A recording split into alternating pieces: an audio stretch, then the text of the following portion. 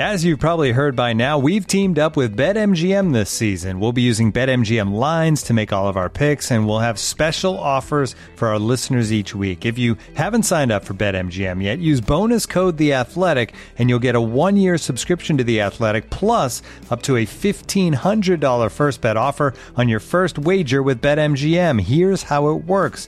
Download the BetMGM app and sign up using bonus code The Athletic. Make your first deposit of at least $10. Place your first bet on any game and claim your voucher for a 1-year subscription to The Athletic. See BetMGM.com for terms. U.S. promotional offers not available in D.C., Mississippi, New York, Nevada, Ontario, or Puerto Rico. Gambling problem? Call 1-800-GAMBLER. Available in the U.S. Call 877-8-HOPE-NY or text HOPE-NY 467-369 in New York. Call 1-800-NEXT-STEP in Arizona. 1-800-327-5050 in Massachusetts. 1-800-BETS-OFF in Iowa. 1-800-270-7117 for confidential help in Michigan. 1-800-981-0023 in Puerto Rico. First bet offer for new customers only in partnership with Kansas Crossing Casino and Hotel. Don't forget, if you haven't signed up for BetMGM yet, use bonus code The Athletic, and you'll get a 1-year subscription to The Athletic, plus up to a $1,500 first bet offer on your first wager.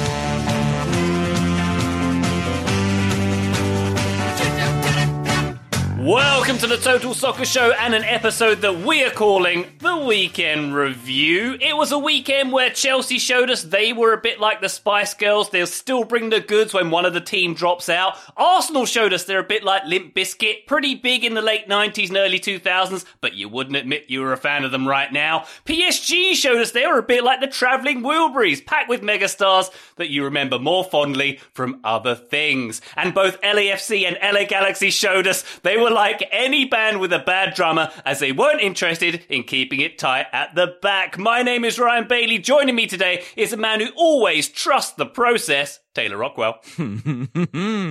I do, except when the process relates to assembling supergroups, because sometimes they hit. Oftentimes they really do miss. Ryan, I was listening to The Highwaymen this weekend, which is Willie Nelson, Johnny Cash, Chris Christopherson, and Waylon Jennings. They should be great. They sound so low energy, like even they don't want to be there, and they're covering all these great songs. And it was disappointing. Yeah, sometimes when you assemble the all-star squad, it doesn't have that level of positivity and energy that maybe you want from the more organic structure. Have you heard The Highwomen, I think it's called as well? It's like Maren Morris and a few other female country stars, Taylor. I have not. I can't tell if that's a Ryan Bailey joke or if that's real. No, life. it's true. That's a thing. All right. That's a thing. Now I can't tell if that's a Ryan Bailey joke. See, it's ongoing. It's a whole House of Mirrors situation. I can assure you can look on your music player later and find them, Taylor. But in the meantime, my point about trusting the process, I've always wondered what that phrase means, because I understand about the concept of being process-driven and process-led, but does it just mean we're not making it up on the spot? I mean, I think it used to mean like, hey, we've got a process, we've got a system, you just got to give it some time. When you've been there for a good long while and the process continues to seem like as soon as it does start functioning a thing, it's like trusting the process behind building a DeLorean. Like eventually you've got to realize that maybe this process isn't working for mass producing a vehicle and you scrap the plans altogether. And at that point, you're no longer trusting the process. I don't know if that's how close to the edge Arsenal are, but maybe they should be, or maybe they should invent a time machine and go back and change some things. Oh yeah, the history of the DeLorean, and I'm seeing the history of Arsenal right now. There's some intertwining factors there, Taylor. Let's say that. Anyway, joining us here is a man who would definitely play more than 30 minutes on his PSG debut. It's Joe Lowry. I'm starting, man. There's no way I'm coming off the bench. It was, to be honest though, it was kind of a cool moment. I know the whole Messi, Neymar, Mbappe trio didn't happen, and that made me genuinely really sad.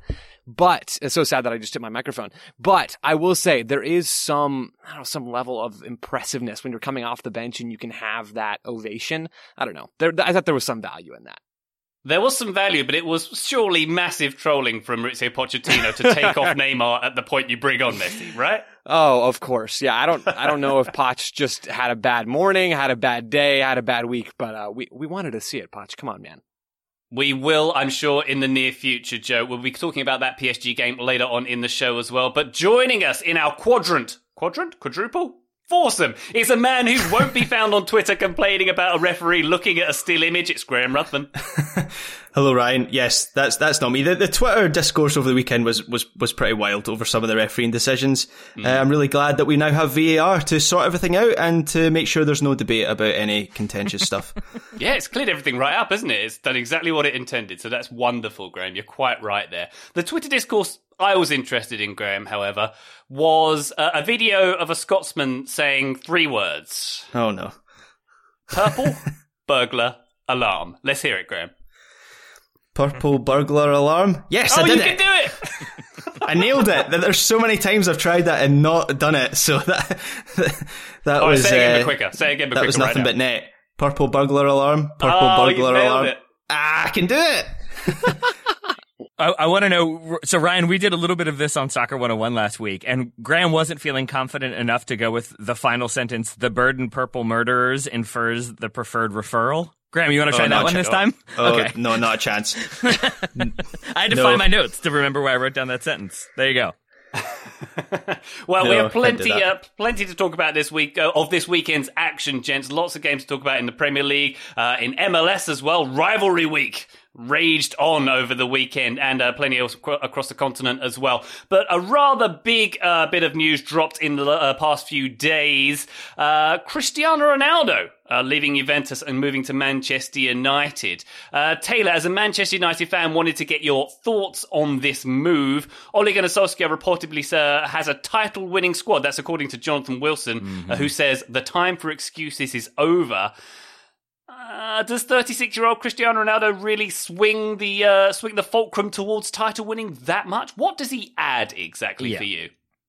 A conundrum for me, I think, is my answer to that. I would also say Ole Gunnar Solskjaer maybe not the person to be trusted when it comes to his quotes, given that I believe he referred to Cristiano Ronaldo as a wonderful human being. And that is sort of the crux of the issue is I'm a Manchester United fan. I was in my early 20s, I think it was, or mid 20s when he was playing for Man United. I was in college when he was the player that was single-handedly winning games, and I remember really, really worrying, is he going to leave for Real Madrid, and hoping he wouldn't, and Rooney offering to sign a contract extension and be like, no one cares about you, Wayne Rooney. Everybody wants Ronaldo to stay. And it's strange to go from that to he returns, and I was ambivalent to apprehensive to downright not happy that he was back. I kind of wanted him to go to Man City because it would have given me another reason to root against him and against Manchester City, because for people who are maybe have just avoided Twitter, which is always a good idea, there are allegations of rape against Cristiano Ronaldo. I would say there is a lot of evidence behind those allegations. It came about from football leaks, which is why it sometimes gets discredited or dismissed. But I do sort of believe those accusations. And so it makes it really hard to be excited about this player returning to the club that I love, because it's difficult in that moment to separate the art from the artist. And I think even to a strange degree, it's like if he were, I don't know, in prison for drunk driving, or if he had gotten into a fist fight in a Greek resort, I think you can. We've all been there. We've all had a few too many on Mykonos. But the accusations against Ronaldo are so severe and so troubling that it makes it really difficult to kind of get behind it and even wonder, is he going to make the team better? Are they going to score goals? It's more of a head scratcher for me right now. It does sort of make you question the notion of fandom a little bit, doesn't it, I suppose? Because you're supposed to love your team. Well, you do. Generally, one does love one's team, whatever the weather. But if there is someone who signs for that team who there are allegations or they have a past that's doesn't sit with your values, then it can make it difficult. So I know where you're coming from, Taylor, and I don't really have a solution for you, because presumably you're still going to watch Man United, right? I am. I think it removes a lot of the enthusiasm I think I was feeling about this team. I was determined to go back to just being positive and excited because there's fun players and it's Ole, and why not? Who cares? It's soccer. It's not real life. We should be just kind of using it as the relaxation method that it can be. And now I found myself this weekend, knowing Ronaldo was incoming, being more critical of the team and being more frustrated with them and just sort of being like, ugh, whatever. And kind of at times pulling a bit more for Wolves because it was the TSS derby and there are the connection there.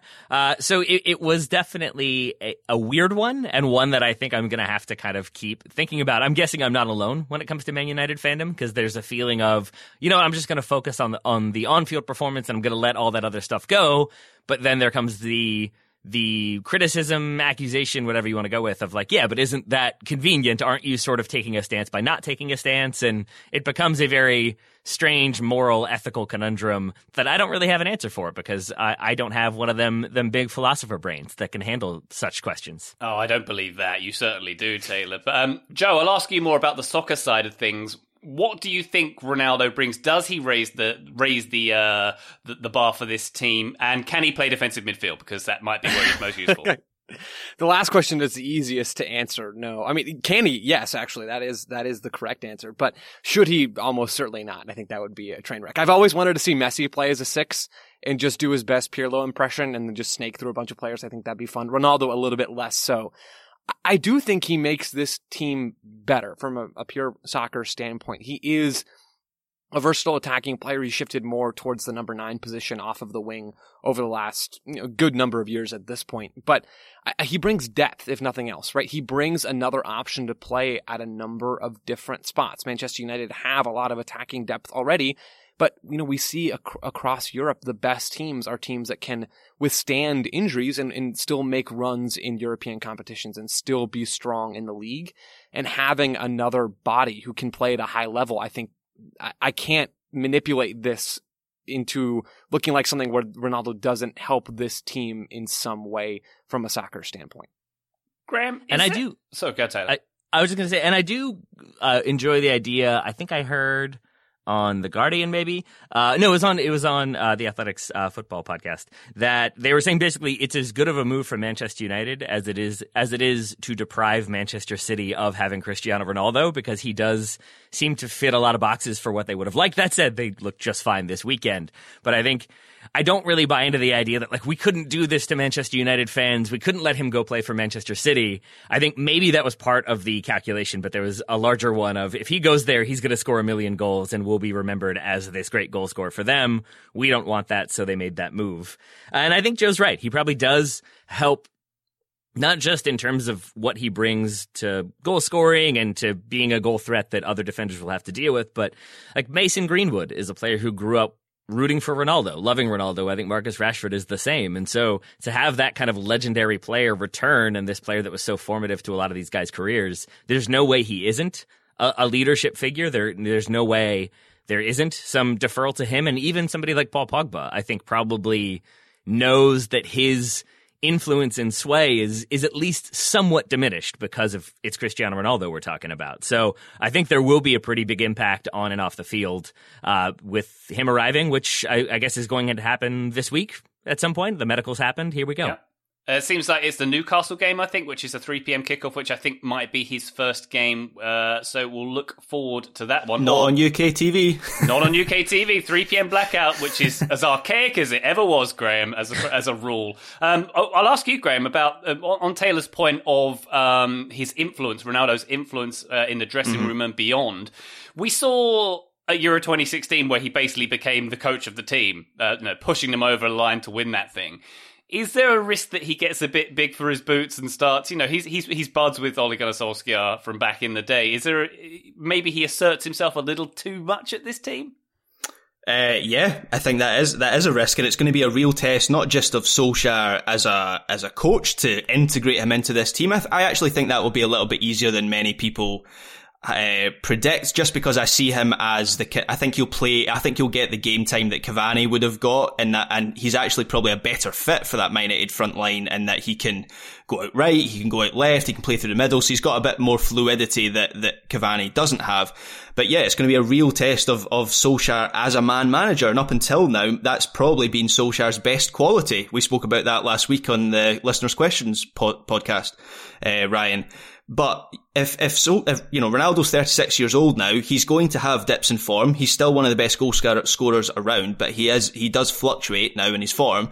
And if Manchester United have Greenwood and Sancho and Rashford, for example, all playing better football and they've got a big game, is Solskjaer going to have the standing and the status in that dressing room to drop Cristiano Ronaldo from the first team? Is he now obligated to start a 36-year-old in every match that they play and play him for every single minute? Last season, we actually saw that Pirlo was kind of rotating him out in and out of the team a little bit, so it can be done. But that's definitely going to be an interesting facet of this signing. Ryan, two final things for me, and then we can move on to not Manchester United topics. In having some time to think, as Joe and Graham were talking, I think I've come around to the idea for me that like I'm not just going to abandon the club that I've like grown up supporting because they've re-signed Cristiano Ronaldo. And I think if I were going to go that route, I would have needed to have done that earlier when some of the accusations about Ryan Giggs came out. Another person who I grew up idolizing, and now here we are. So I think probably what it is for me is to continue to support the team that I like. I think Manchester United fans are more than welcome to do the same, but I think where I'll draw the line is sort of the celebration of the player that, like when Mason Greenwood scored that goal this weekend, I think I tweeted like Mason Greenwood is life. I don't think I will be praising Cristiano Ronaldo. Maybe that's how I will do it. It's sort of like, oh, that was a good goal versus like Mason Greenwood is the greatest human being on earth. Marcus Rashford should be world president. Maybe it's about celebrating versus accepting a player has been signed to your club. I will keep tabs on that and call you up on it as appropriate, Taylor. How's that? Please do. Genuinely, please do. My second thing that I think is also fueling some of the negativity, and this is a footballing thing, is that wasn't, in my mind, an area of need. As Graham said, he can do some things other people couldn't, but you had Edinson Cavani, there's still Anthony Martial. I think at least Anthony Martial's body is definitely still employed by Manchester United. I don't know what else is going on there. But I really wished that they had more aggressively pursued a holding midfielder, and it does seem like they're not going to do that. It doesn't seem like they're going to find somebody to play the single pivot. And I kind of, at first jokingly, and then slowly talked myself into it, I feel like I have a player that I think would fit that spot very well, but it feels very odd because it is an American. So what I would like to do is hear Graham describe what he thinks Manchester United need, and then I would like to hear Joe agree or disagree as to whether or not that player is specifically Tyler Adams. But Graham, if they were going to sign fill one role in that center midfield, what are the qualities you think they most need? You might have influenced this with your description of the player's name there, Taylor, but go on. Yeah, okay. So the first quality is they should be American. There it is. Thanks, Graham. No, the first quality for me, having watched a lot of Manchester United and watched them on Sunday, I was covering that game, is just a lot of pitch coverage. They need someone who can essentially do what N'Golo Kante does, or Wilfred Ndidi does, or Casemiro's another one. Busquets used to be this player, but is a little bit older now and is not as capable. But they need someone who can basically go from left to right and sweep in front of that back four, but also someone who is capable of taking the ball into feet, resisting a high press. That is a key part as well, because that is, I think, arguably the worst thing about Fred, is as soon as you apply pressure on him, he panics and gives up the ball. And yeah, so those are the two things, and resist a high press and can actually kind of start moves as well. And that is the perfect, those players are so valuable in modern football, and most clubs most of the best clubs in Europe in the Premier League have one, and Manchester United don't. That's the player they need. Oh, Taylor, I think it's close. Maybe this is my own demon, that I have to figure out here. I don't know that Tyler Adams has the quality on the ball to be that complete holding midfielder at this point in his career. That said, I do think he has actively been improving with his ability on the ball and his ability under pressure. I need to see more of him before that happens. So this might be a case where Manchester United made the right move by not going after Tyler Adams. It feels like they need a complete number 6 to cover a lot of the weaknesses that they have and to mask those things. And I think Tyler Adams can certainly cover that ground. I'm not personally as convinced that he can do all of that work that Graham's describing. All right. Well, can I get a counterpoint then? Joe, can you just say real fast, Tyler Adams is the answer?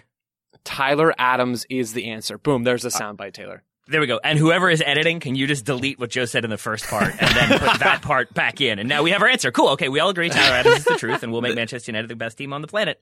Very good. Whoever's editing, Perfect. Make note that we're 17 minutes in and we haven't spoken about any of the weekend soccer yet on this weekend review. So why don't we start doing that? Let's get to the Premier League action, shall we? Beside Manchester United, Tottenham are top of the league after a 1-0 win at Watford. There's another North London team at the very bottom of the Premier League. We'll get to them shortly.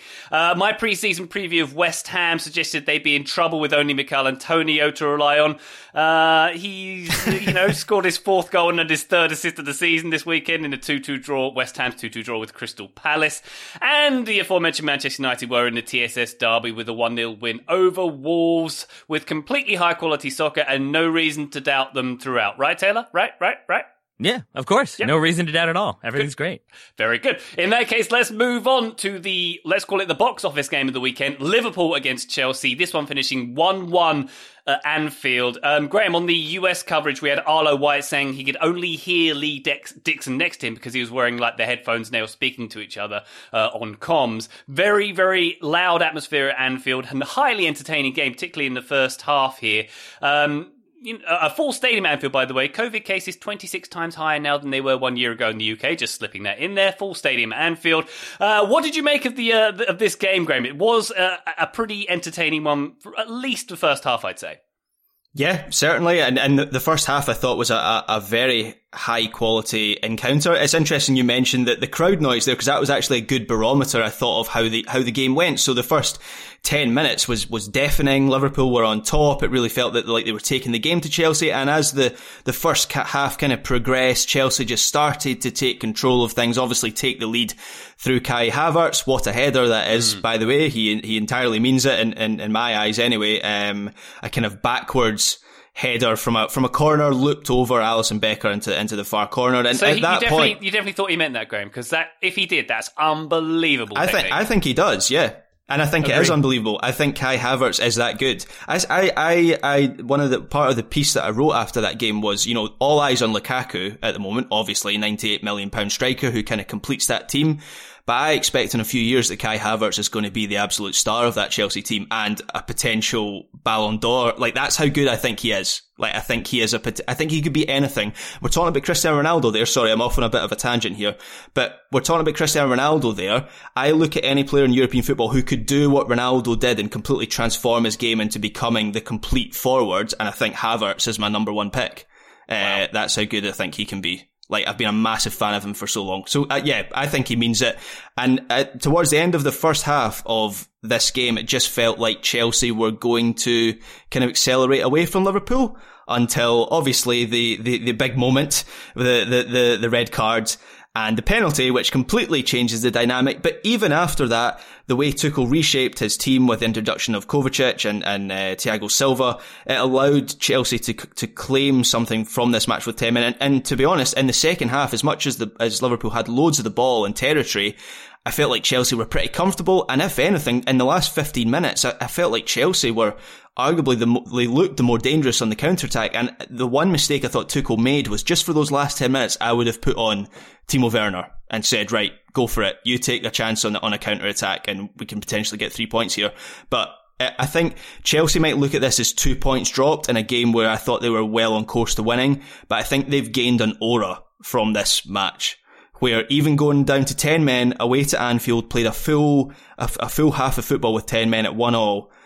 And they certainly looked like the better coach team to me in that second half. And they're just going to be so difficult to topple this season. Yeah, and halftime on the NBC coverage, Taylor, I think it was Tim Howard and Robbie Earl. They were asked by Rebecca Lowe, who's going to win this game? They both just said Liverpool straight away, no question about that. And we have to give credit to Chelsea and Thomas Tuchel's game management there for being really well organised, so good defensively, particularly that second half, and just shutting it down. They just shut that game down in the second half. Yeah, because, I mean, we've talked about this many times on the show, but a massive change in the game, both conceding the equalizer but also having a player sent off right before halftime, it changes the entire outlook to the game, and it changes everything that you were going to say when you go in at halftime. And that might not seem like that big of a thing. It's just like, oh, now we're tied, we got to fight more.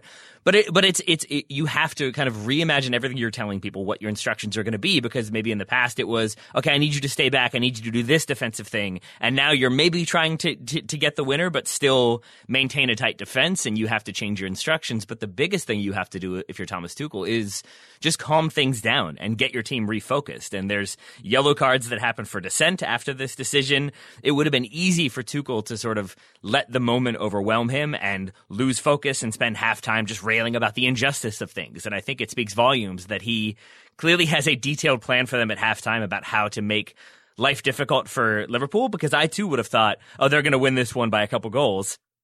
That they didn't is pretty impressive, and that they didn't, despite having that man advantage for the entire second half, is even more so impressive.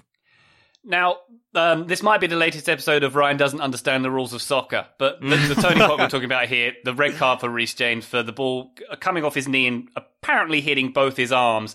Joe, any thoughts on this? And we had criticism of Anthony Taylor as well. I'm sorry I have to come to you. I don't have to come to you, Joe. But No, it's fine.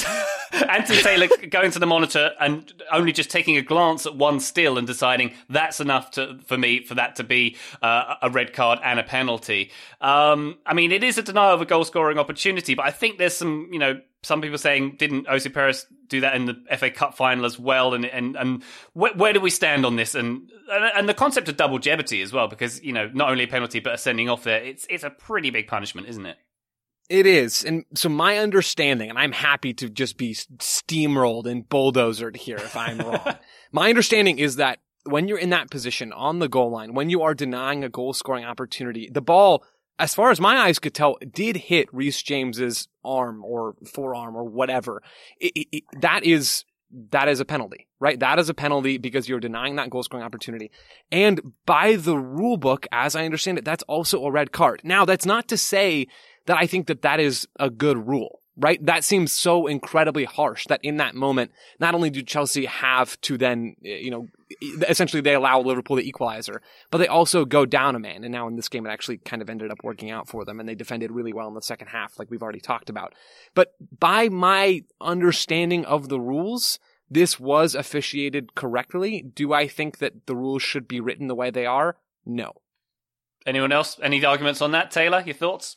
I think as soon as you see that replay where it's not just that it hits his arm, like if his arm is there, the ball hits it and then it drops down and he just kicks it clear, maybe it's still given. But I think there is a motion from him that is definitely I'm using my arm to push the ball away from goal. And I think it's probably subconscious. He probably doesn't even realize he's doing it. But as soon as they were going to look at that with VAR, they're going to slow that down, and it becomes just so much more intentional when you make that gesture slow motion.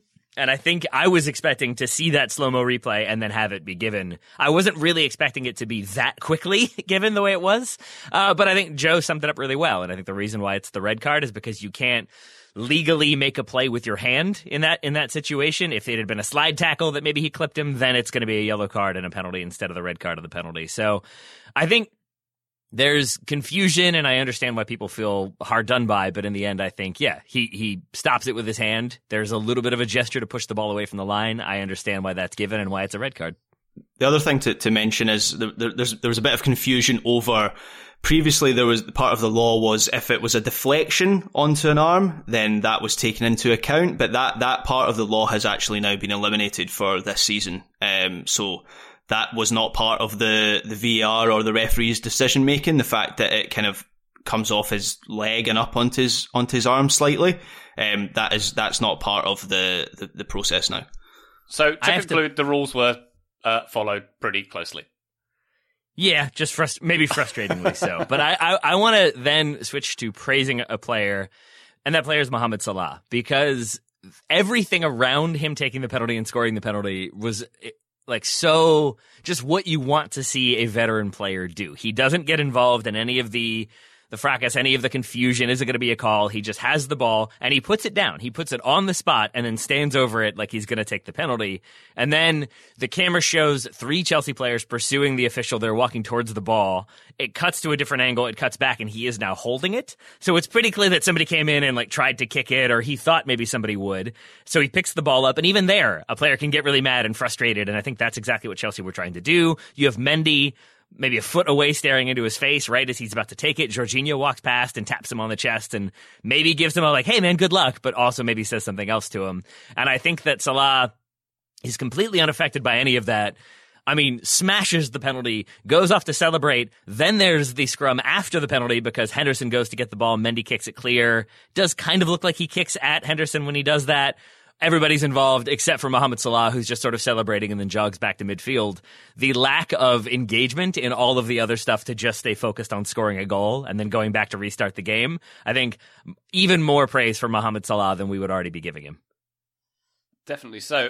Graham, if we're going to praise any other Liverpool players, perhaps we should give a spotlight to Harvey Elliott. I think you wrote something about him this week. On the commentary, once again, I'm referring a lot to embassy commentary, but it stood out to me that Lee Dixon compared him to Leo Messi and then took that comment back a little bit, but you could see what he was kind of saying. Bad idea. Yeah, I'm not sure how much I'm buying into that one, even kind of tactically. I'm not sure I see that, but I guess maybe in kind of his technical ability, and that he's quite diminutive and looks kind of like the ball sticks to his feet a little bit. I can see it there. He seemed to be the only player in the Liverpool midfield in the second half who was bringing any sort of urgency. He was the one quickening things up. I felt Liverpool were a bit too ponderous at times, almost as if they felt, well, we've got 10 men. We're playing against 10 men. We're going to get a second goal here. And he was kind of the only one, as I say, bringing that urgency. Nobody made more passes than Elliott, so 86. He made 4 crosses, 2 through balls, 1 key pass, and he had 2 shots as well. And he also made 2 interceptions, which shows kind of how he put in kind of an all-round midfield performance. And he was very much taking up the positions in between the Chelsea lines, between their midfield and their defence, which is very difficult, because one of the things Tuchel likes to do is he likes to have that defence and midfield with Jorginho, and in the first half it was Kante, in the second half it was Kovacic. They almost play as one unit, so it's very, very difficult to get in between them. And Elliott was doing as much as anyone to try and get into those positions. So he's not a direct replacement for Wijnaldum. I think there's been a lot of chat about how Liverpool would adapt without Wijnaldum. He was such an important player for them. But it very much seems like Klopp is using Elliott as the player in his place. And I think that's a good idea, because I even before Wijnaldum left, I felt like Liverpool needed to evolve their midfield a little bit, and Elliott helps them do that. So he started 2 of the 3 games that Liverpool have played in the Premier League this season. It feels like Klopp really sees him as a key part of his team. Indeed. Well, some fantastic entertainment here from Anfield and the Barclays. It's what we tune into it for. Liverpool against Chelsea here. Coming up after the break, a game where only one team tried to play. This episode is brought to you by Michelob Ultra, the official beer sponsor of the NBA. Want to get closer to the game than ever before? Michelob Ultra Courtside is giving fans the chance to win exclusive NBA prizes and experiences like official gear, courtside seats to an NBA game, and more. Head over to MichelobUltra.com/courtside to learn more. Looking for an assist with your credit card, but can't get a hold of anyone? Luckily, with 24/7 U.S.-based live customer service from Discover, everyone has the option to talk to a real person anytime, day or night. Yep, you heard that right. You can talk to a real human in customer service at any time. Sounds like a real game changer if you ask us. Make the right call and get the service you deserve with Discover. Limitations apply. See terms at discover.com/creditcard. Total Soccer Show, we are back. We are talking Premier League, more specifically Manchester City 5, Arsenal 0. Oh boy, ouch. Oh boy. Granit Xhaka in trouble again, once again in this game. Graham, your overview of what took place here at the Etihad. It wasn't an afternoon to be proud of for the Gunners. No, not at all. I actually don't know where to begin with Arsenal at the moment. I'm not an Arsenal fan, but they make me so angry right now. And watching them at the weekend, I was genuinely furious watching them, and particularly after Granit Xhaka. I think I said this last week, like, I'm very wary of veering into hot take territory, but honestly, Granit Xhaka, just utterly, utterly brainless. How many times have we seen that from him at that point of the match, away to City, in the context of the start of the season that Arsenal have had? To do that, I'd be furious, frankly, if I was an Arsenal fan, if the fact that this man's just been handed a long-term contract when the club seemed to be pushing him out to Roma, the fact he's the captain now. How many times is Granit Xhaka going to do this? I'm sorry, I'm going to have to stop, or my blood pressure's going to get pushed up here. But yeah, this was a dreadful, dreadful performance by Arsenal. There was a tweet by, I have to read this out because it kind of summed up everything perfectly about Arsenal. There was a tweet by Sam Dean of the Telegraph, a reporter for the Telegraph. I'm going to just read it out word for word. He says, a long-running problem of Mikel Arteta's Arsenal. It takes a lot of things to go right for them to score a goal, but only one tiny thing to go wrong for them to concede. They rarely score out of nothing, but they regularly concede out of nothing. And that sums it up for me with Arsenal. Everything just is Arteta. It's almost like his coaching is so intricate that, as I'm repeating what Sam says there, but everything needs to go right for them to succeed, and that just isn't happening. It's not indeed. Joe, some XG figures for you here. Man City 3.92, Arsenal 0.11. My question for you, where did they get the 0.11 from? Because I can't remember that. Was it Saka maybe had an early scuffle? Oh, Edison maybe almost had the ball taken off him. Does that count? It was, I think Arsenal had one shot in this game, which I believe is that little bit of XG. This was about as lopsided of a game as you will ever see. And I think it's fair to split this into three parts. The first part, which I'm not really going to spend as much time on right now, is City being very good, right? They started the season slowly. This is a game where they could really play their game. This looked like the classic Pep 4-3-3, positional rotations, moving the ball through midfield, getting it forward and causing problems in the box. So that's part one. Part two is just really atrocious individual defending. Because we can talk about Arteta and all the things that maybe he got wrong and why this team doesn't really look like a coherent team, tactically speaking.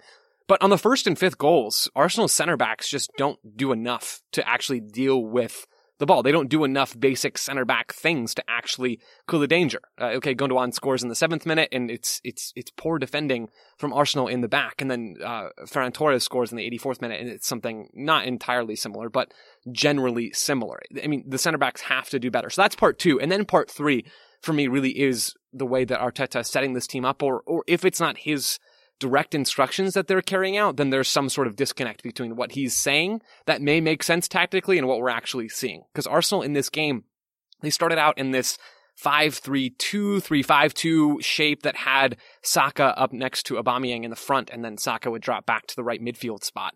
And so they had some pre-planned rotations defensively, but when they were in their block, when they're in their mid-block, there was just nowhere near enough pressure on the ball. Like the players weren't stepping forward. It looked like they didn't know when to step or where to step or how quickly to step or what cues to use. I mean, they were just letting Rodri and City's center backs break their lines, find Gundogan, and then have him go forward. That's how Ruben Dias finds Gundogan, leading to Torres' first goal in this game in the first half. I mean, it just got worse after the Granit Xhaka red card as well in the first half, and that makes sense. It just, man, everything went wrong for Arsenal in this game, and it's only compounded when you're playing a team as good as Manchester City.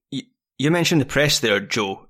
Taylor, do you remember when Arsenal beat Manchester United in one of Arteta's? It was quite an early Arteta game. Yeah. Do you remember that? One of the features, and this was certainly a feature in that match, that's why I'm referencing it. One of the features of Arsenal's early play under Arteta was the way that they pressed from the front, and particularly against stronger sides. It actually seemed like they were better suited to playing high caliber opposition. Keep in mind that Arsenal won the FA Cup in Arteta's first season, where they beat Chelsea in the semis and then City in the final? It seemed like that was where's that gone?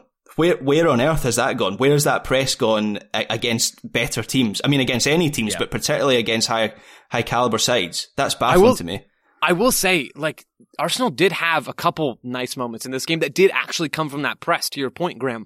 They started early, and City didn't have the best beginning to this game. There were a few turnovers and build-up, and some of those turnovers were unprompted and just sloppy. But others of them were started with Arsenal stepping high with Saka and Aubameyang up top and winning the ball. But it just wasn't consistent enough, and even when the press was working, they would then have to drop back into that mid-block, and then all the problems that I just mentioned started happening. I think the consistency is the key aspect there, because you're right, Joe, sometimes they did it, but I do err on Graham's side of that, like, when you see them press and everybody's working really hard, you can see the times it does work, and there is Ederson almost sort of banking the ball off of a player and into his own goal. But the other thing that I didn't hear, but I read in a couple different match reports, was that Mikel Arteta was constantly waving his backline to step higher. He was waving the midfield further forward, and he was basically relying on Xhaka to cover a ton of ground and put out any fires that popped up as a result. But I think against a club like Manchester City, if the players are already starting to doubt the game plan, if they are not trusting the process, then there's going to be more caution and there's going to be more like standoffishness. And I think that's what started to happen for Arsenal, is as soon as you feel like oh, they found a vulnerability. Ooh, they exposed some space. I think they started to drop in. I think they started to be more conservative. And it honestly reminds me of like the way I would defend when I was playing against somebody who I knew was better than me or quicker or faster. That like, look, if they're just crossing, that's the best scenario here. So I'm going to stand off. I'm going to let them cross. But as long as they don't beat me 1v1, then we're fine. But that was how so many goals and so many chances happened for Man City. It was Arsenal sort of being content to let them cross and not getting in their face, not disrupting what they wanted to do. And then Arsenal didn't really disrupt anything Manchester City wanted to do, but instead disrupted themselves, because after that red card, the goal that really stood out to me was the third, where the credit to the producer for showing us the very wide angle of like you could see the entire field from goal to goal, because that third goal is Ederson on the ball, plays to Ferran Torres, who has dropped into pretty much literally the spot where Granit Xhaka would have been standing, but he's out with a red, and nobody is filling in as a result. Everyone's still kind of stepping high, and there's this huge gap, and it's Torres receives and turns, plays him Grealish. Grealish squares to Gabriel Jesus, and it's a goal. And from one goalkeeper to back of the net, it took 13 seconds. To cover the entire length of the pitch and score a goal, it took 13 seconds. That's Arsenal, to Graham's earlier point, like letting something happen from nothing. That Ederson with the ball at his feet in his own 6-yard box, we've already talked about earlier in this game, how that could be a potential threat that Arsenal could build off of. And instead, 13 seconds later, it's another goal, I think tells you about the level of belief in that Arsenal team right now. This is Arsenal's worst start in 67 years. We had images of fans leaving the stadium after 36 minutes or so. And these are away fans. They've paid a lot of money to go to this game, and it's several hours from home. Presumably they're from London, these people. So that's not a delicate undertaking there at all. As Joe said, I think it was one shot. They didn't win a corner in this game. If you look at the heat map, there is nothing in Man City's defensive third for Arsenal at all. It's embarrassing. Taylor, for me, this is just a team that, it's a classic case, or it appears to me, that a team that is not playing for their manager. They've given up. You look at Lacazette when he comes on, just having a nice little country stroll, it seemed like. And I think it was the second goal that stood out for me, where, no pressure at all. Just let the ball roll right through, and Torres can get the goal. It just seems to me like Mikel Arteta is a problem there, and it's maybe the easiest problem to fix at the moment.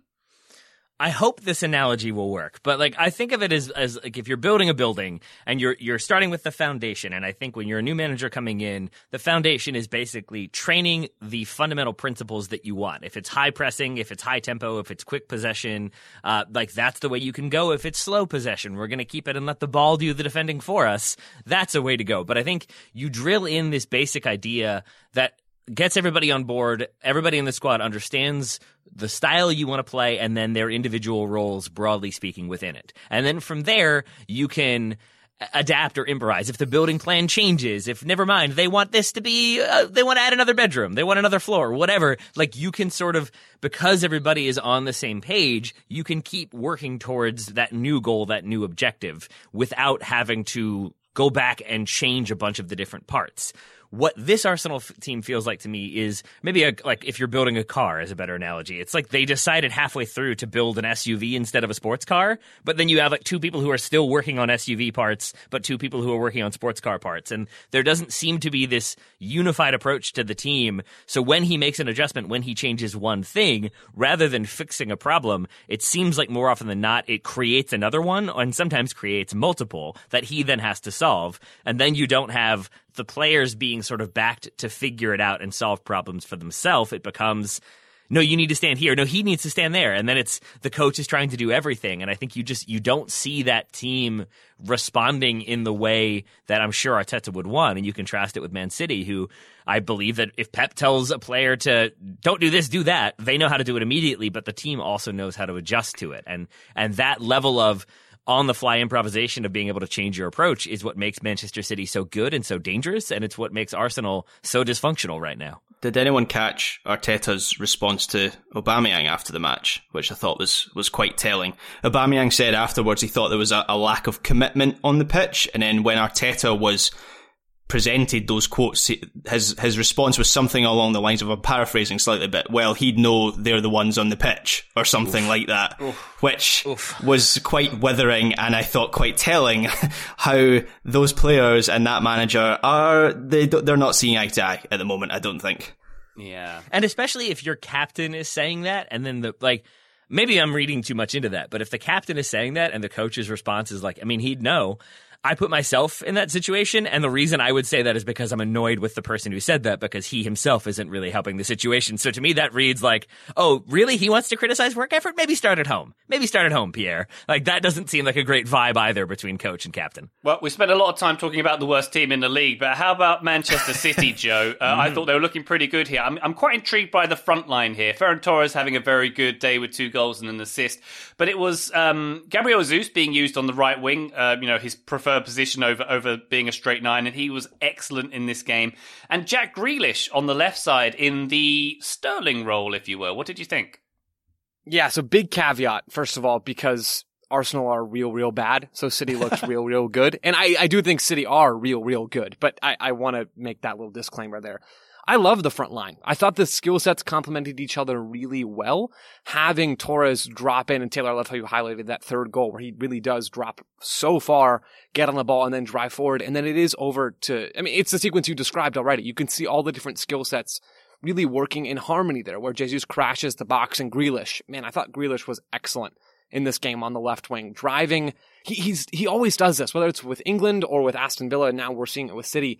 He gets the ball on the left wing or in the left half space, and then he makes like this diagonal 45-degree angle dribble. And so he's starting on the left, and then he's making that angle inward.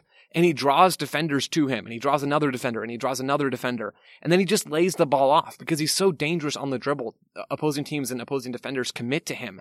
And then he can find an open man very, very easily. And there were a bunch of different moments like that. The most notable one was the assist on Gabriel Jesus' goal in the first half. I thought City looked excellent. Again, caveat, disclaimer, blah, blah, blah. But the front 3 especially, actually genuinely caught my eye in this game. Definitely so. All right. I've just checked on Twitter. Mikel Arteta still has his job as we record. That might be changing. Right. Who knows by the time we release this. But Arsenal not looking so fantastic at the moment. Manchester City looking rather resplendent. We'll be back after this break with more from MLS and the continent. Today's episode is brought to you by our old friends, Mack Weldon. Wouldn't it be nice if we could have things both ways, like a 0-calorie cheeseburger, internet ads in March that weren't just reminders to do your taxes, a dog that never needs walking after midnight when it's cold, a Manchester United that is consistently good instead of their current scattershot approach? Well, we tend to think of clothing as an either-or situation as well. People think looking sharp means starchy Oxfords and stiff chinos rather than effortless comfort. But it's possible to have it both ways. Mack Weldon makes timeless apparel with modern performance fabrics for guys who want to look and feel sharp without sacrificing comfort. From their light-as-air underwear to innovative anti-odor tees and versatile yet comfortable pants, Mack Weldon has a full range of clothes that never go out of style. I got a few things recently, including a long-sleeve polo, which I love, maybe the most comfortable t-shirt, which I also love, and my new favorite sweatpants, the Ace sweatpant. It's exactly what I described above, comfort and versatile, but still stylish. It's the type of sweatpant I can wear to pick up my kids from daycare and not think, I'm now wearing sweatpants in public, the other parents will judge me. Now I just think, judge away, nerds, because you will never be this comfortable unless you're also wearing a pair, in which case, high five. Mack Weldon is not flashy. It's just classic, always in style, and made from the world's most comfortable performance materials. They're designed to fit both your style and the demands of modern life. So get timeless looks with modern comfort from Mack Weldon. Go to mackweldon.com and get 20% off your first order with promo code TSS. That's mackweldon.com, promo code TSS to get 20% off your first order. Thank you to Mack Weldon for sponsoring today's episode. And now, two pigeons bemoaning the fact you can stream DirecTV satellite-free. Hey, Frank, a little birdie told me you don't need a satellite dish to get DirecTV. What's little birdie? Was it Jimmy the Sparrow? It's a figure of speech. Point is, you can stream DirecTV over the internet now. Oh, sure. Next you're going to tell me those big birds are made of metal and filled with people, right? You mean airplanes? Stream DirecTV without a satellite dish. Visit DirecTV.com. High-speed internet service required. Terms and restrictions apply. Total Soccer Show, we are back. We've just checked in with IMDb and looking at the description of All or Nothing : Arsenal. It reads, in Amazon's third installment of All or Nothing, we uncovered a pathetic downfall of North London's second biggest club. Eesh. No European football, no faith, just vibes. I don't remember any vibes at this point either, but we'll see Good how kits. this... It's going to be an interesting one, that's for sure, when we finally get this product at the end of the season and Arsenal's relegation season. Who knows? Anyway, let's talk about a league where there is no relegation to worry about. It's MLS rivalry week, or it was over the weekend. We had a goalless game in Florida between Orlando and Miami. The Sounders lost 2-0 to Portland. There was a thriller in Austin. Austin losing 5-3 to Dallas, an 8-goal thriller there. And the vicious foes, the Houston Dynamo and Minnesota, reignited their electric rivalry. 2-1 for Minnesota. That win there. Rivalry week, everybody. Rivalry week. But the one we're going to talk about here is of El Tráfico, LAFC 3, LA Galaxy 3. Joe, did you spot any defending in this game? I tried. I looked really hard. I could not find any defending. This game was awesome, right? This game was crazy, and it was every bit of the classic El Tráfico matchup that we've come to expect, where there's a buttload of goals, a ton of stuff happens. I mean, it's insane how they managed to replicate this chaotic energy time after time. But oh boy, there were some tactics mixed in there too, and there's a few different other things here. But man, vibes were high, tactics were a little on the lower side, and defending was even lower than that. Yeah, the first goal, was it Mr. Murillo? 94 against 99, Taylor? The high squad numbers is an issue there in itself. But some defending happened there, right? Did it? Some defending. So a version of defending for sure. I honestly don't know which is worse, that goal or the third goal. Both of them involve Murillo, because for this one, it's him failing to basically trap a ball, settle the ball, and then clear it, and he has to kind of play it awkwardly. Maybe it takes a deflection, maybe that's what puts him off, but I think it goes back to the age-old adage, get your body behind the ball, and then at least your body will stop the ball. If you're trying to put a foot out to stop it, chaos ensues, and in this case, a goal ensues. But then, for the Galaxy's equalizer, their final equalizer, it's Cabral scoring, but it's Murillo on Cabral 2 different times, and both times he kind of panics and goes after is it Jovic? Is that how I'm supposed to pronounce it? Yeah, I believe so.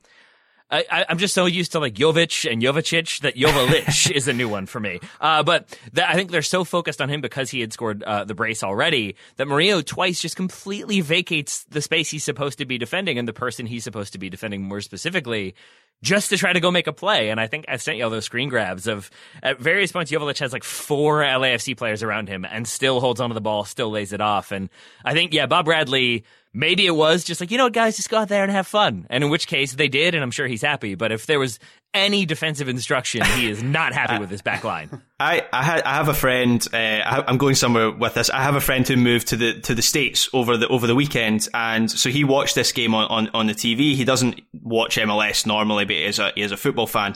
And so I'm kind of messaging him as we're both watching this game, and he's asking me a little bit about how MLS works. I'm explaining the designated player rule and so on. And midway through this game, he goes, "So I guess they don't spend much money on defenders in MLS." And I think I don't think that was a jibe. I think he was genuinely asking that question, which after watching this game, I could understand how he would come to that conclusion. It's kind of true, I guess. It's like the Galaxy spent money on Abel Xavier like many years ago, and then that just imploded spectacularly. And it seems like the entire league was like, you know what? Never mind. Unless it's Liam Ridgewell, we're not spending any money on defenders. We'll see how this plays out. Oh, Xavier had great hair. What a memory. Galaxy didn't spend much money on Dejan Lovilic as well. He is an under 22 initiative striker, I should say. The under 22 initiative in MLS allows clubs to sign up to 3 young players aged 22 and younger, and basically they have a reduced budget charge, so he's not costing too much for them either. Joe, Brian Rodriguez, let's talk about him and that second goal.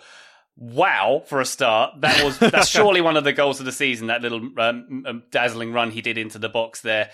Is he ready to break out, do you think, this season? I'm reading 2 goals in 31 MLS games since 2019 before this point, but seems like he's something special.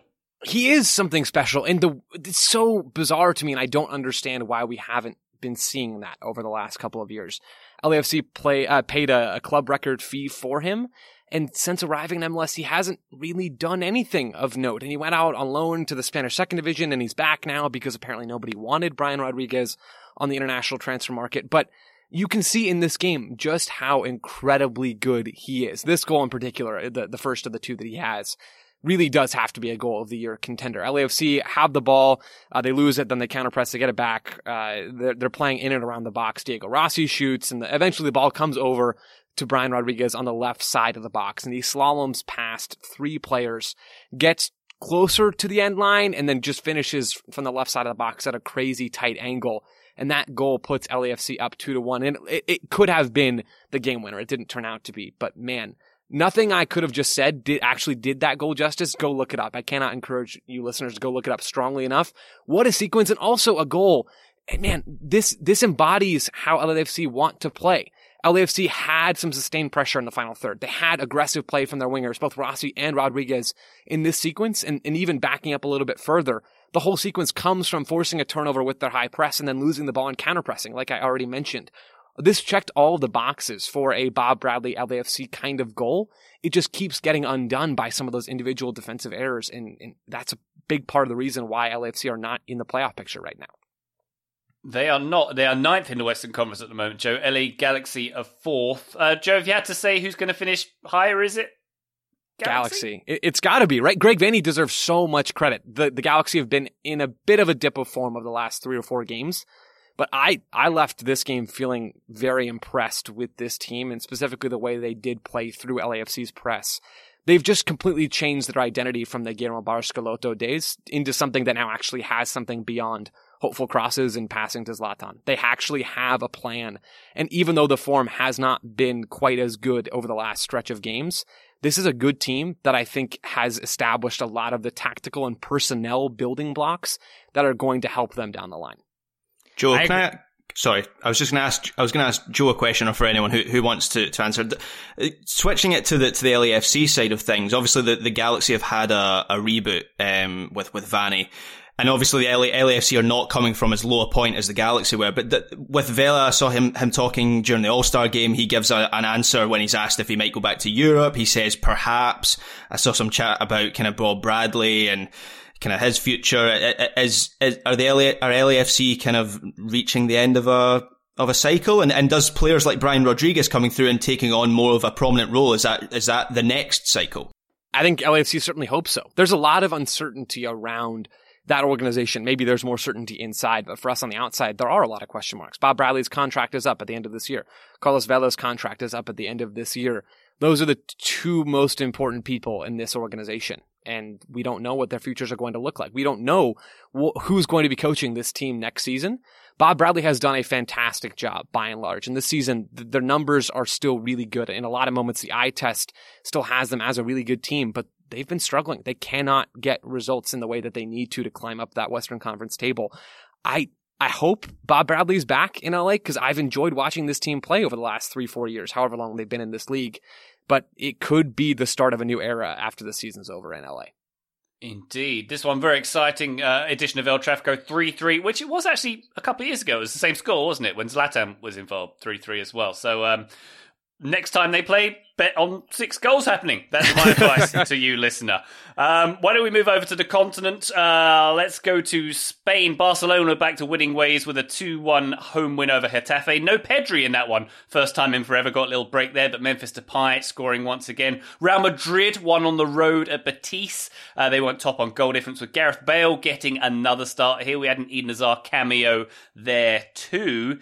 In Germany on Friday night, Borussia Dortmund got a 3-2 home win over Hoffenheim. Hoffenheim equalised to make it 2-2 in the 90th minute. Who stepped up in the 91st? That's right, Erling Haaland. Bayern Munich did a big win over Hertha, 5-0. And I think I mentioned on a previous pod how it's going to be 2008 again, because Wolfsburg are top of the league. They're the only team with 3-3 at the moment. They beat RB Leipzig on Sunday night. Jesse Marsch, 2 losses from his opening 3 there, Taylor. Worried for Jesse Marsch at all? I mean, I would be, except that part of the reason for that is that Bayern Munich just won't stop pillaging them. Like, I think I saw other people making this point, but it's worth reiterating that, like, I don't know many other situations in which a club has lost their manager, their best defender, and probably their best creative attacker and goal scorer in one season, let alone to one club. But Bayern Munich have poached all 3 of those things from Leipzig. So I think for Marsch, my assumption would be that he was brought in maybe to challenge right away, but I feel more likely was like the expectations are minimal right now. Next season they'll be higher, but we're giving you at least half a season to sort of figure some things out, get everybody on board. That's my hope. I don't know if that's how the Leipzig board will be operating or be viewing these results, but I think when you're losing Sabitzer, you're losing Upamecano, you're trying to bet in a lot of young players bought for decent value. Hopefully there's some leeway there. That is definitely being said with red, white, and blue glasses on. Well, I, for one, welcome our new Wolfsburg overlords. In Serie A, Ronaldo-less Juve went down 1-0 at home to Empoli, and Simone Inzaghi's Inter are still going great guns with a 3-1 win at Verona. Both Roman clubs have maximum points too. Tammy Abraham on the score sheet once again for Roma in their 4-0 win over Salernitana. Hope I said that right. There's a nice video of Jose Mourinho, by the way, on the train home eating a giant pizza with a giant Not Coca-Cola. deep fried. Not deep fried. I know it's not the same if it's not on a bed of fries and it's been deep fried itself and it was a $1.99 pizza. Can I say, everybody on that train had to hate him, not because of the smell, but like, I know what train food looks like. I don't know if it's better in Europe, but I know what Amtrak, like, here's your sandwich that was maybe made in 1997. It's not the best, and when you have to eat that, and then there's a person seated in the same carriage as you who has this beautiful gourmet pizza, I would not enjoy that person. So I'm hoping somebody was jealously eating like a gross egg salad sandwich while Jose Mourinho grinned happily. Yeah, but what you don't know, Taylor, is in Italy, every train, they have a conductor and they have a pizza maker. Of course. Yeah. The brick oven car? Yeah, of course. Yeah. Well, speaking of pizza, we need to move on to the most important league in the world, Liga Uber Eats. Pizza? Uber Eats? I made the link. I made it happen. Rennes took on PSG. PSG getting a 2-0 win at Stade de Rennes. A big night for the Argentine Jack Grealish, Lionel Messi, getting half an hour to play in this one. But as we mentioned at the top of the show, no Messi-Neymar combo here. We had the switcheroo here. The old switcheroo Poch played on us here. Joe, what did you make of this one? It seems like PSG, yes, they have all the riches in the world and some good players, but still a bit vulnerable on the counter. Yeah, hugely vulnerable on the counter. I thought Rennes was excellent in this game. They took advantage of this space that's naturally there in PSG's 4-3-3 shape, right? You think about the personnel that PSG have and the shape that Pochettino sets them up in. It was that 4-3-3, like I just mentioned, but the wingers, right? It was Di Maria and Neymar in most of the moments in this game, and then it was Messi a little bit later, and sometimes Mbappe would rotate out wide. None of those players do a whole lot of defending. None of those players do a whole lot of tracking back. And so Rennes knew that. They came into this game with a clear game plan. They set up in the first half in this 4-4-2 block, and they pressed, and then they dropped, but they always got pressure on the ball. And then they'd send runners either in behind, which is what they did early on, and then I think they started sending them a little bit wider. So the moment that I really pinpointed here, it's the 13th minute, and Cabal, who I thought was brilliant for Rennes in this one, got the ball out wide on Rennes' right wing, PSG's left wing, and Neymar is just nowhere to be found. So Idrissa Gana Gueye has to slide over, and then Cabal darts inside and plays this dangerous through ball into the box. It was a great game plan from Rennes, and PSG looked vulnerable. They still looked incredibly talented and chaotic, but in kind of a good way. In possession, they had the talent to win this game, but PSG right now are not, they're not this impenetrable fortress. They have some weaknesses, and we saw that over the weekend. They certainly do. Taylor, of all the talent they have, it's Hakimi who's standing out to me at the moment, who had another excellent game here at right back. Yeah, and I love how people have to write about him, because when you're signing Messi and trying to hold on to Mbappe for the amount of money that's being discussed, like, I think I saw one report talking about him as like a bargain basement signing. It's like, I don't think I would go that way, but he is definitely like a less heralded signing who on any other club would be the signing of the summer, and is justifying that second status because he is so good and does so many things and gives them the sort of defensive but very clever wide attacker they need, mostly attacker, a little bit defending. But it allows Angel Di Maria to roam around. Same thing with Neymar if he ends up on that side, and I think probably same thing for Messi when he's on that side. I think it reminds me of his Dortmund days when they would basically give him the entire right side of the field and just say like, all right, go do what you need to do. We don't need anybody on that side except for you. PSG seem to have learned their lesson from that, and I think Hakimi, a very smart buy for PSG in a summer of a lot of buys, a lot of transactions for them, but I think Hakimi was probably one of the biggest, maybe not the biggest, but a very big one. Certainly important for them, yeah. And Graham, Lionel Messi getting half an hour on at the end here. Did he touch the ball, do anything? I can't quite remember. He touched the ball and did kind of nice, tidy, messy things without actually kind of having any real goal threat. But yeah, I've actually just read while we're recording that it seems like Real Madrid are not getting Mbappe. It seems to have been widely briefed in the last kind of half hour. If Mbappe was signing for Real Madrid and this was our only chance to see Neymar, Mbappe and Messi in a front three, I would have been seriously ticked off with Pochettino. This was our only chance, but it seems like that is actually going to happen this season. And actually, I was thinking during this game, I was covering this game, that Mbappe leaving gives PSG a really big problem, because obviously you'd think Messi is going to play on the right side. That's where he came on in this game for the last 30 minutes. Neymar on the left. I know it was a switch in this game, but when everyone's fit and firing, that's how it'll be. So if Mbappe goes, who's through the middle? I mean, they do have Icardi, so let's not pretend that PSG don't have other options. But yeah, it's not the perfect fit for that front line. So yes, it's good news for PSG that Mbappe is staying. I still feel like, with what Joe was saying, this team doesn't feel set yet. And one of the things to mention is they've still got a lot of players to come in. So Sergio Ramos is maybe the biggest one still to come in. And I've covered every PSG game this season for Eurosport, waiting for Messi to make his debut. We're 4 games in now, but they've all followed a similar pattern of PSG taking control of games and then allowing that control to slip, allowing their grip to slip. And I just think someone like Ramos will make a big difference in that regard. He'll have players around him much more focused, and so I think he'll, as I say, make a big difference. The other one is, unfortunately for Keylor Navas, who I didn't feel like needed replacing, the Donnarumma coming in seems to have completely unsettled him. He's had a really poor start to the season. There's a disallowed Rem goal in this game where he makes a pretty poor save and then it's bundled in from close range and he gets away with it with the VAR offside call.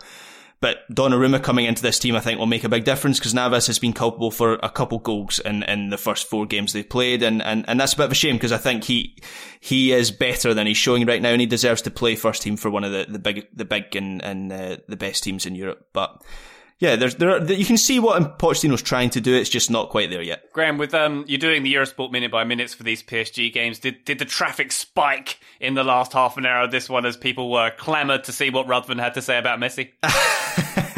I don't think anyone cares what I've got to say about Messi, but yeah, there were certainly more people tracking it when Messi came on. I also saw that in France, the domestic audience for this game was 10 million, which is the most watched Ligue 1 game of all time. Wow. So that right there is the Messi effect. And wasn't this that they didn't even have the rights sorted out a few weeks ago? Yeah, so obviously in the summer there was I think it was Media Pro, as a Barcelona-based broadcaster pulled out. They couldn't pay the money that they had agreed to pay Ligue 1, and it was a big contract, and so they pulled out early in the summer, and then it was a case of Ligue 1 maybe not finding a broadcaster, and Canal Plus, who are kind of the Sky Sports of France, they couldn't get a deal done with them, and now they've got a hybrid deal with Canal Plus and Amazon Prime. So they got sorted in the end, but that was a few weeks before Messi actually arrived, and I'm wondering if they now wish they'd held off on those negotiations, because they might have been that contract might have been worth a bit more now. Indeed. Taylor, as we say, PSG do have a couple of faults and are a bit vulnerable at the back at times, but do you think they can finally do what they failed to do last year and win Ligue 1?